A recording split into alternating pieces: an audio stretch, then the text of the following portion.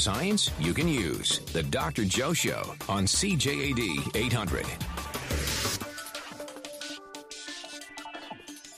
There's antimony, arsenic, aluminum, selenium, and hydrogen and oxygen and nitrogen and rhenium, and nickel, neodymium, neptunium, germanium, and iron, americium, ruthenium, uranium, europium, zirconium, lutetium, vanadium, and lanthanum, and osmium, and astatine, and radium, and golden protactinium, and indium, and gallium.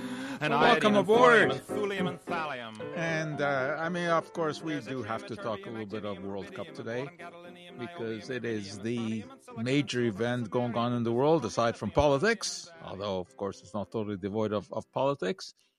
But, we're disappointed, certainly, with Canada's loss today, although they had done very well against Belgium, and they started off very well against Croatia as well.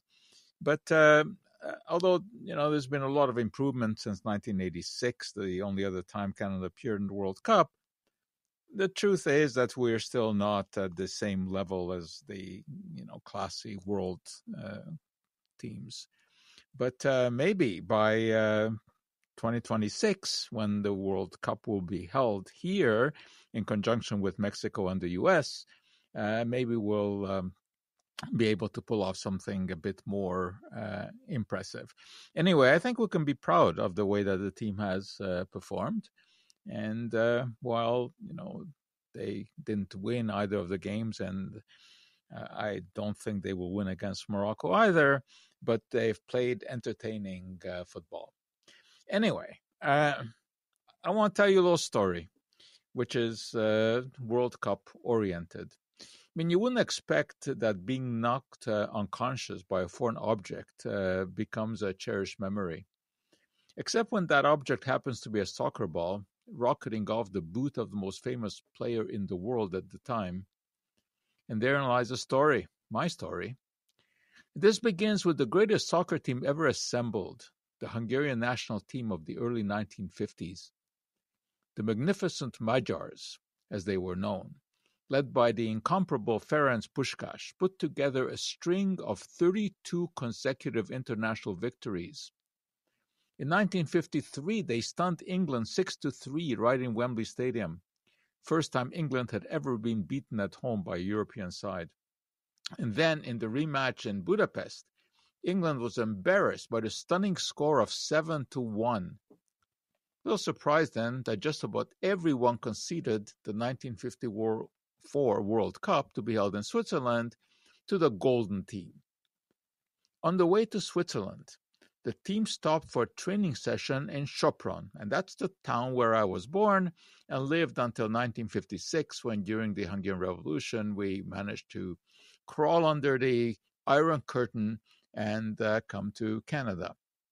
Anyway, back then, as the team was going on its way to Switzerland, as I said, they stopped for this training session, and my father somehow managed to get us into the practice game, and we were actually allowed to watch from an area beside one of the goals.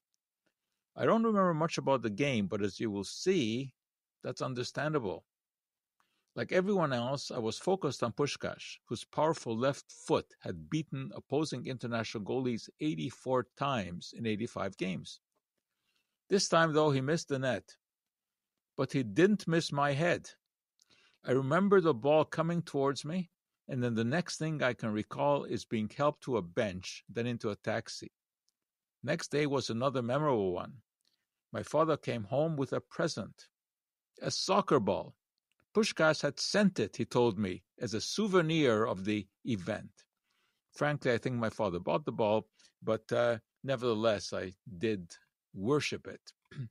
But you know what? That ball was nothing like the balls being kicked about today. It was made of leather panels stitched together.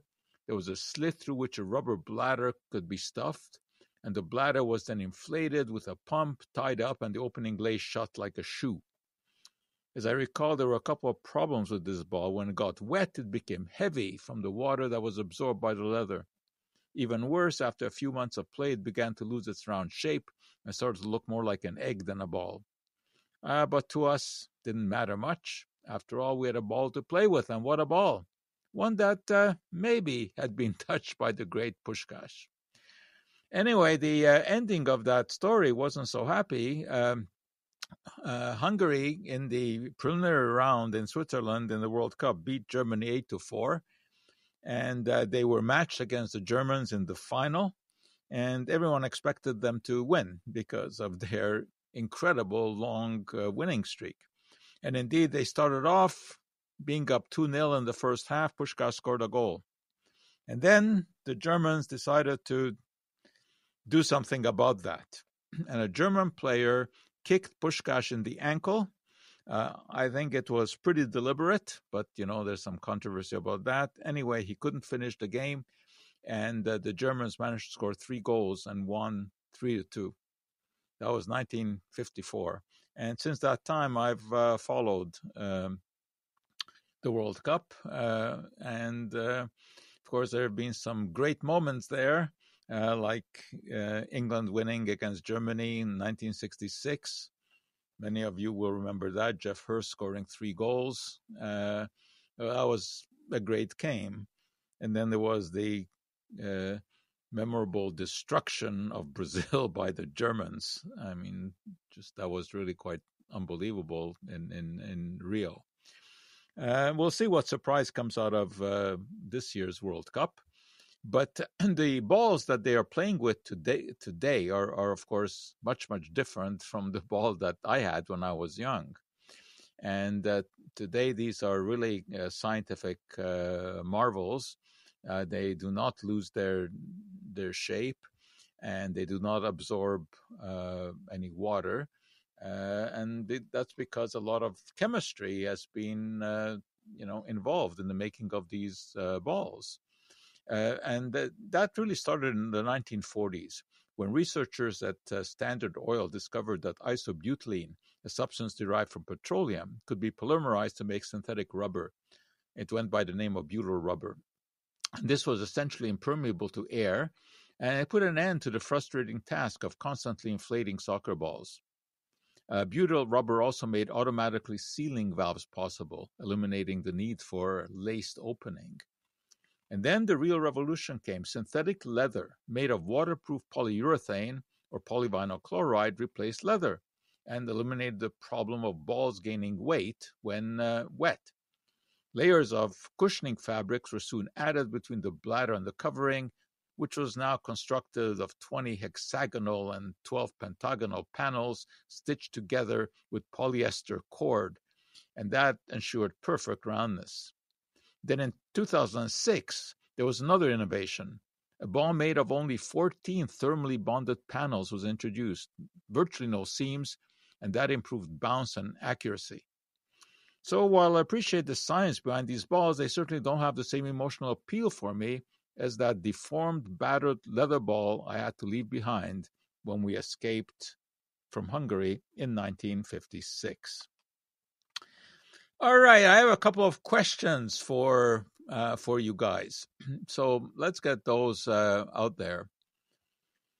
How many scientists have won 2 Nobel Prizes in the same discipline? How many scientists have won 2 Nobel Prizes in the same discipline?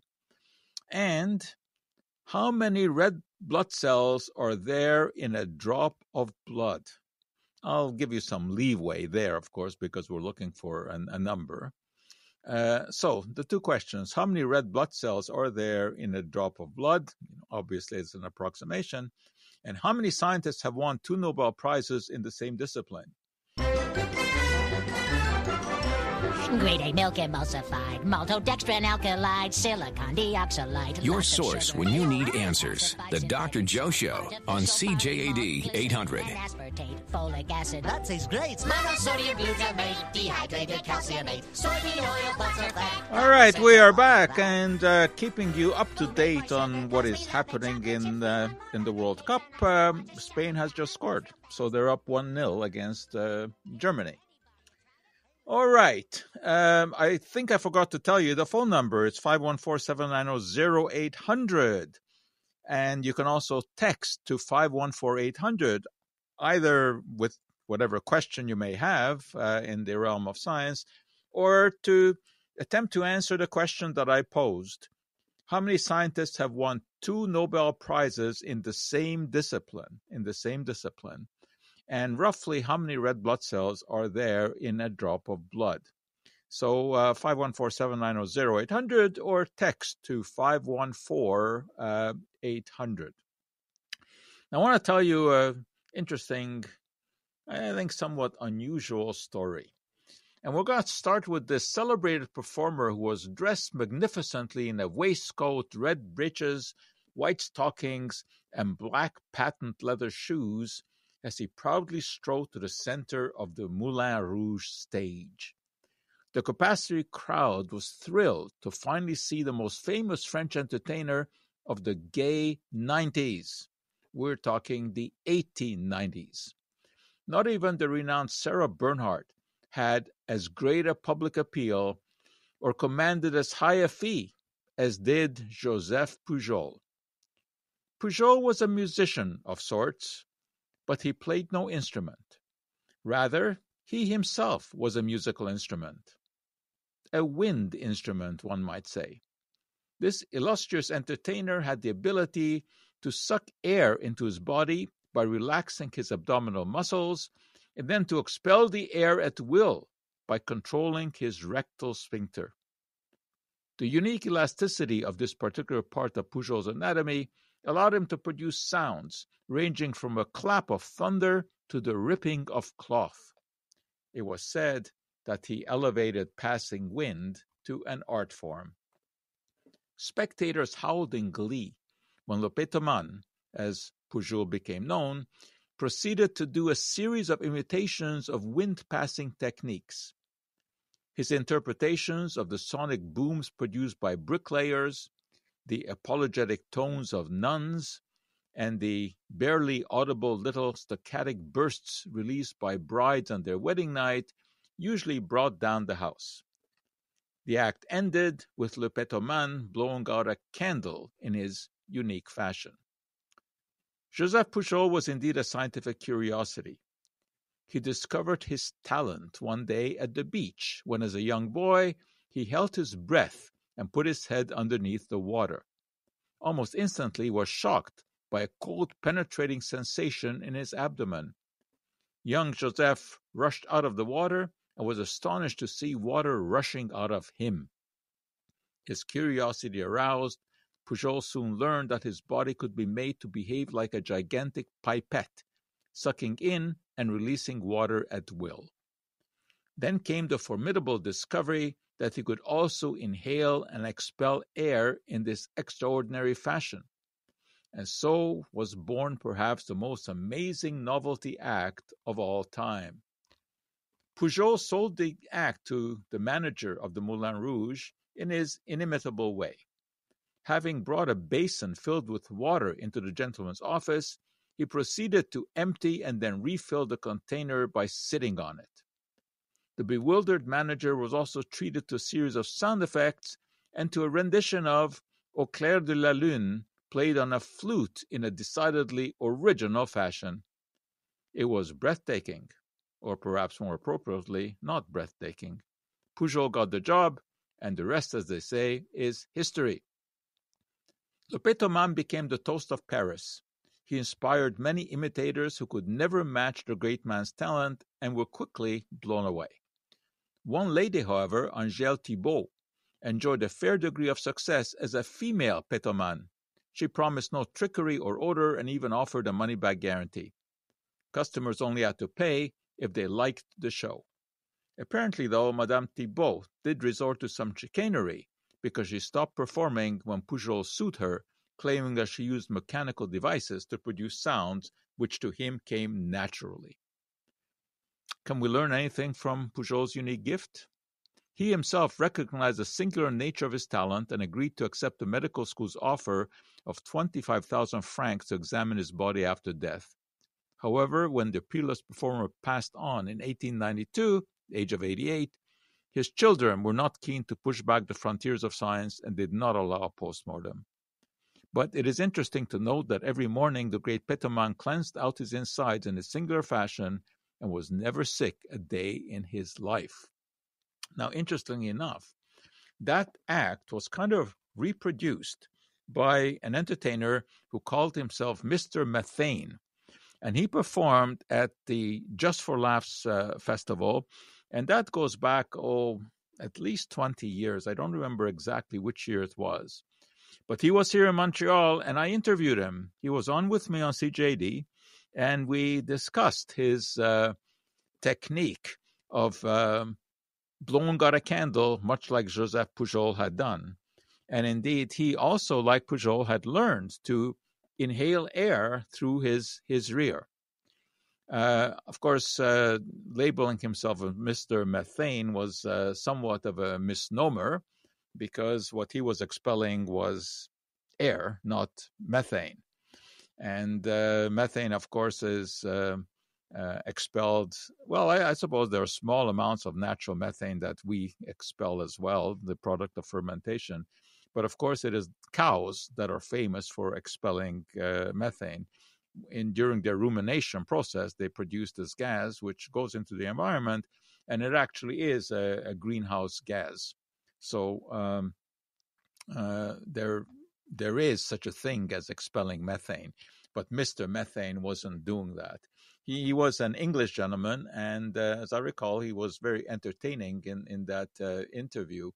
Unfortunately, I think in those days we didn't record shows on CJD.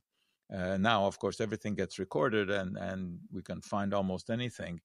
Although I kind of seem to remember that I recorded that interview myself.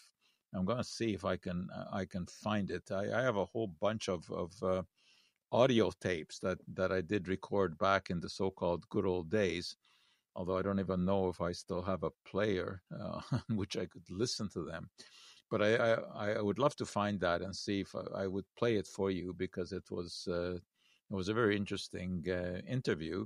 And then I remember watching him perform, and I think it was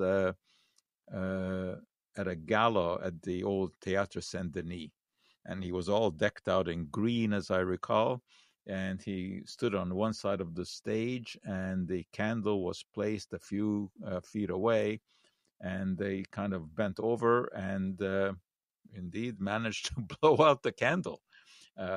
Quite a unique act that was. All right. I do not yet have any answers to my questions. I'm a bit surprised by that, because they're very Googleable. I mean, just about everything these days is Googleable. So the question that I asked was, how many scientists have won 2 Nobel Prizes in the same discipline? And also, how many red blood cells are there in a drop of blood? And if you think that that is a little bit too difficult, I'll give you another question. What will happen to lemonade if you add ice cubes made from butterfly pea tea? So you're going to take some lemonade, and to it add ice cubes that are made from butterfly pea tea. And I imagine that is also Googleable, but maybe not that easily. So we've got 3 questions hanging on there, and Germany is still behind 1-0 to Spain. As we check the news, sign in with CTV to see what's going on in the world, and we'll be right back, hopefully with an answer to one of the 3 questions that I posed. So let your fingers dance on that keyboard. You're listening to the Dr. Joe Show. So for a while we conducted experiments in an apartment by the river. Life's everyday mystery solved. The Dr. Joe Show on CJAD 800. Bad tendency to explode. All right, I'm looking for answers to my questions, and also looking for your questions, but answers to my questions first. I think we have Jean-Pierre on the line. Jean-Pierre. Hi. Hi. Dr. Joe, can I ask first another question? Do you Sure. know a guy named Peter Kellen? Peter? Who? Peter Kellen. No. He was What a Hungarian. He was crazy about the guy you talked about, the great player. Anyway, so I'd like to answer the question about the 2 Nobel Prizes. Mm-hmm. Go ahead. There are two. There actually are three. Okay, well, there's Okay, Madame Curie. What? Madame Curie. No. Listen to the question that I asked. Two Nobel Prizes in the same discipline. Okay, Now, it she is won true two, that she Marie won two, Curie won two Nobel Prizes, but one was in chemistry and one was in physics. Okay, I'm sorry. The other one was... And who was your other one? Einstein? No. No? He did not win two Nobel Prizes. He only won one. Oh, well, All right, so we're still looking for that. Nick texted in an answer to that, and he said Marie Curie, again, was not correct. And he also said Linus Pauling. Linus Pauling also was a double Nobel Prize winner, but not in the same discipline. He won Nobel Prize in chemistry and a Nobel Prize in physics, or in peace. So now I'm still looking for three scientists who won Nobel Prizes in the same discipline. One did it in physics, and the two others did it in chemistry. Altogether, there are five people who have won two Nobel Prizes. And of course, Linus Pauling and Marie Curie, as we said, are two of them. And also there was well, no, I don't want to give away the answer here yet. All right, so we'll hold up on that. So I'm still looking for the two scientists who won two Nobel Prizes. Well, actually, three scientists who won double Nobel Prizes in the same discipline. That's the question. In the same discipline. All right, now let me get to something else, which is going to answer the question that I asked this morning on the trivia show, which is something that I do all the time. And then, of course, I elaborate on it in the afternoon. So let me elaborate. Back in 1878, a British court ruled against Frederick Walton. No, Michael Nairn's company was not guilty of trademark infringement. That was the ruling. Nairn was indeed free to use the term linoleum, which had been coined by Walton, its inventor. But now, the judge said, this was public property because Walton had failed to register it as a trademark. So Michael Nairn capitalized on the ruling and began to widely advertise the linoleum his company was manufacturing in the Scottish town of Kirkcaldy. Seeing his success, a number of other companies set up in the town, making Kirkcaldy the linoleum capital of the world. And I probably didn't pronounce that right. There's a Scottish pronunciation, so if anyone wants to help out with that, give it a try. As the often told story goes, sometime in the 1850s, Walton noticed that a curiously flexible solid skin formed on top of a jar of oil paint that had been left open. He began to play with the rubbery material and hit upon the idea of using it as a floor covering.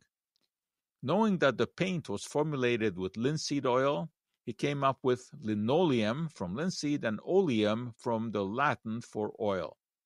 Anyway, that's the romanticized version of the story, and it is usually the case. There's often more to it.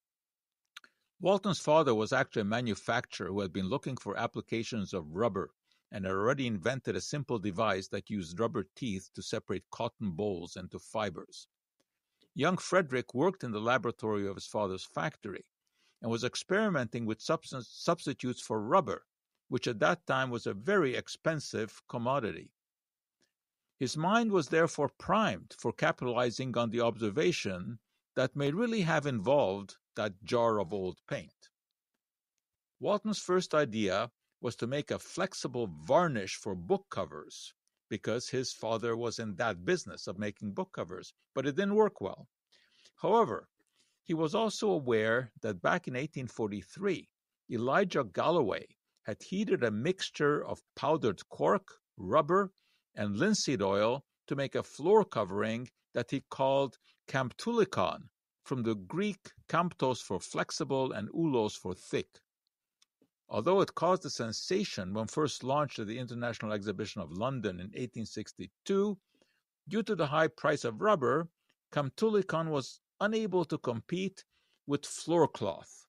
And that was a floor covering that had been introduced in the 18th century by Nathan Smith, who had painted canvas with a mix of linseed oil, tree resin, and beeswax. Although floor cloth was popular, and it did provide insulation from the cold floors at the time, it didn't wear well and suffered from cracked paint. Walton now thought he could do better. Linseed oil, he knew, was the key. Oil paints, basically pigment suspended in oil, expressed from seeds of the plant that we know as linseed or flax, had been used by European painters since the 15th century. When exposed to the air, these oils would harden and bind the pigments to a wooden or a cloth surface. And of course, we're familiar with all those old oil paintings. The Mona Lisa, of course, is a classic example. The chemistry was not known at the time, but today we know that double bonds between carbon atoms in fat molecules allow for the reaction of these fats with oxygen of the air, and that leads to the formation of a solid polymer. And that's what happens when that oil paint hardens. Anyway, Walton, realizing that reaction with air was important, began to work on ways to enhance the process. And he eventually developed a complex method of boiling the linseed oil in large vats and then impregnating thin cotton sheets with this oxidized oil. Those sheets were then ground to a pulp, combined with wood flour, cork dust, rosin from the sap of pine trees, and powdered limestone to form a granulated mixture that was pressed between heated rollers onto a backing made of jute. And this product was linoleum. It was thicker, more waterproof, and more resistant to wear than floor cloth. Walton patented the process, but when the patent expired in 1877, various factories in Kirkcaldy began to produce linoleum. One of these was the one that Michael Nairn had established back in 1847 to manufacture floor cloth. He had been derided by locals. They referred to his factory as Nairn's Folly, thinking that it could never make it. That was now forgotten, as Nairn switched to producing linoleum helped make Kirkcaldy into a boomtown with some 4,000 workers employed in the 7 linoleum factories. There was no doubt about what those factories were churning out. Why? Because all of Kirkcaldy was permeated with the rancid odor of compounds like hexanal and hexanoic acid, which are oxidation products of linoleic acid, one of the prime fatty acids in linseed oil. The rank smell that clung to workers' clothes and hair is immortalized in the last lines of a famous poem, The Boy in the Train, that has been recited by generations of Scottish primary school students. Of course, I can't do it in the proper Scottish accent, but this is the way that lines go. For I can myself, by the queer-like smell that the next stop's Kirkcaldy. And that queer smell began to fade after the Second World War for a number of reasons. Stiletto heels had made an appearance and linoleum did not like them. Also, the price of linseed oil rocketed up as a new use for it, namely in animal feed, was found. And then came a stake through the heart when a new kid on the block made an entrance. That was vinyl flooring, cheaper, less smelly than linoleum. By 1969, linoleum sales had slumped to such an extent that the Kirkcaldy factories had ceased production and were demolished, including the famed Nairn's works. But don't write the obituary for linoleum just yet. The material is making a reappearance. And a company called Forbo, or actually in memory of Nairn's, is called Forbo Nairn's, has resuscitated the process and is making linoleum again because vinyl is now being clouded because of the phthalates that it releases. And so maybe we'll see linoleum again come to the forefront. But again, this factory now, although it's not in the original location in Kirkcaldy, but there's a factory now producing linoleum again. There's one in Germany as well, and there's one in the U.S. All right, we're going to take a break. You're listening to Dr. Joe Show. Germany has just scored, and they are now tied with Spain at 1-1 with about 3 minutes left.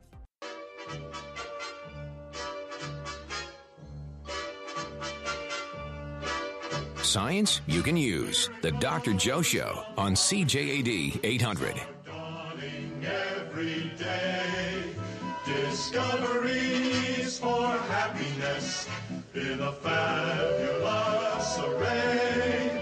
A never-ending search is on by men who dare and plan, making modern miracles from molecules for man. All right, let's get to Stephanie, who's been waiting. Stephanie.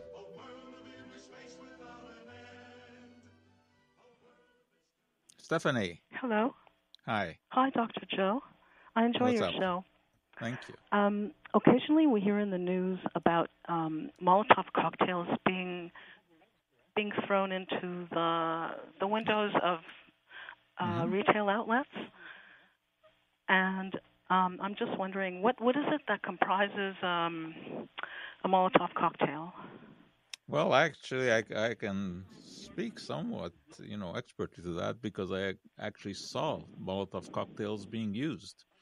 And that was 1956 during the Hungarian Revolution when I saw actually teenage boys throwing them at Russian tanks.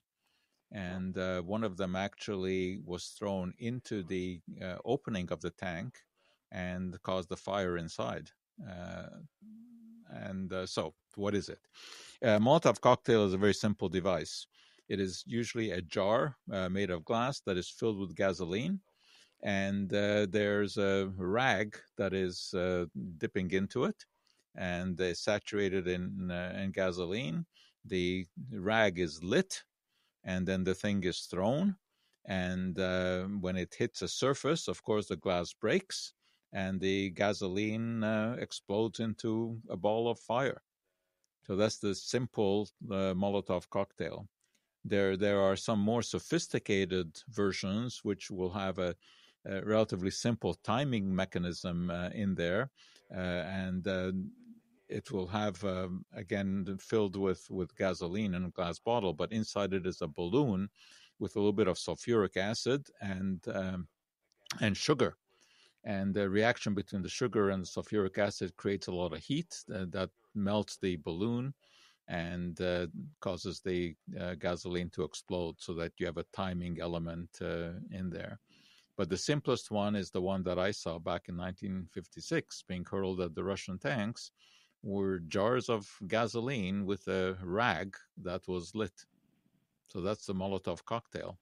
And of course, the reason it was called Molotov cocktail was after Molotov, who was the Russian, I guess he was the foreign minister.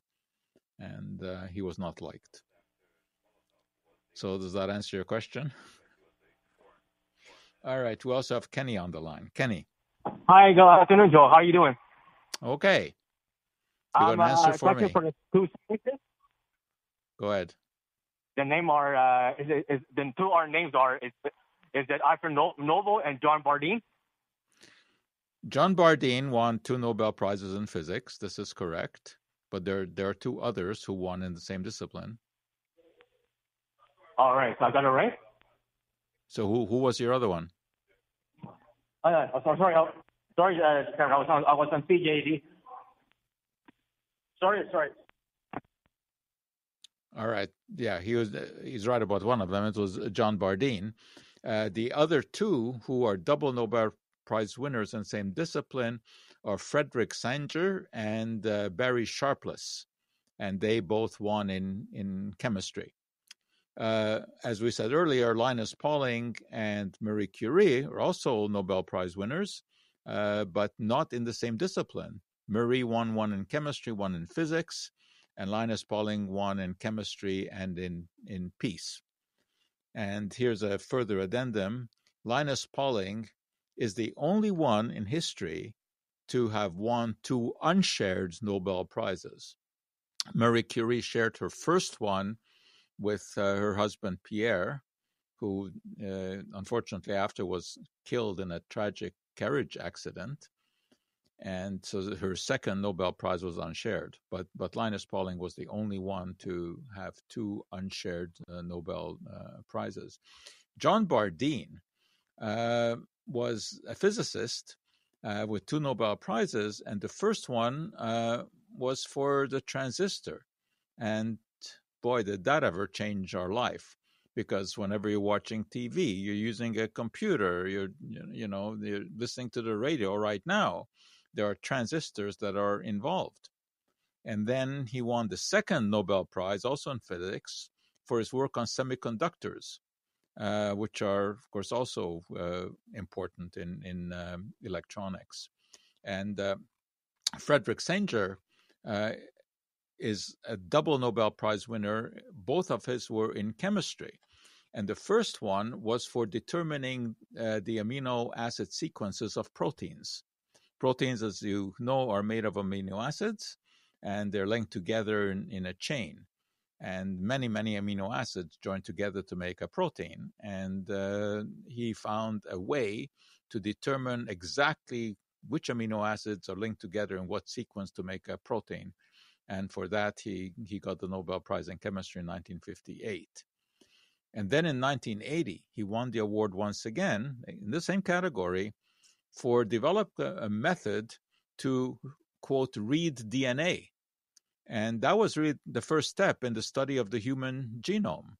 And it was Sanger who determined the base sequence of nucleic acids, that is, of adenine, guanine, cytosine, and uracil. And these are the letters, of course, which constitute what we refer to as the book of life, the DNA found in the nucleus of every cell. So there are your double Nobel Prize winners. So again, let me repeat, there were 5 people who have won 2 Nobel Prizes in history. Frederick Sanger, Linus Pauling, John Bardeen, Marie Curie, and Barry Sharpless. Linus Pauling, the only one to win 2 unshared Nobel Prizes. And Frederick Sanger, John Bardeen, and Barry Sharpless were the ones who won 2 Nobel Prizes in the same discipline. And you know how hard it is to win a Nobel Prize in the first place. Winning 2 is just a fantastic achievement. All right, we're coming to the end here, and the Spain-Germany game has just come to an end, and it's a 1-1 draw. Pretty exciting game. And so the hunt goes on for the World Cup. Unfortunately, we will not be in it. That is, Canada will not be in it. We'll still have a game to play against Morocco. And if we could pull off a win there, that would still be something to come home with some points from this major event. And so what am I going to do? Unfortunately, I can't hope for Canada to go through anymore. My next allegiance is to England because I do watch a lot of English Premier League soccer. I like them. And I would like to see a repeat of 1966, which was a final between Germany and England. And that was a great game with the Germans tying it up in the last minute of play at 2-2. And then England scoring 2 goals in extra time. Those are great memories. But that's it for today. We are out of time. But rest assured, we'll be back with you same time, same station next week. Until then, I'm Joe Schwartz, hoping all the chemistry in your life comes out just right.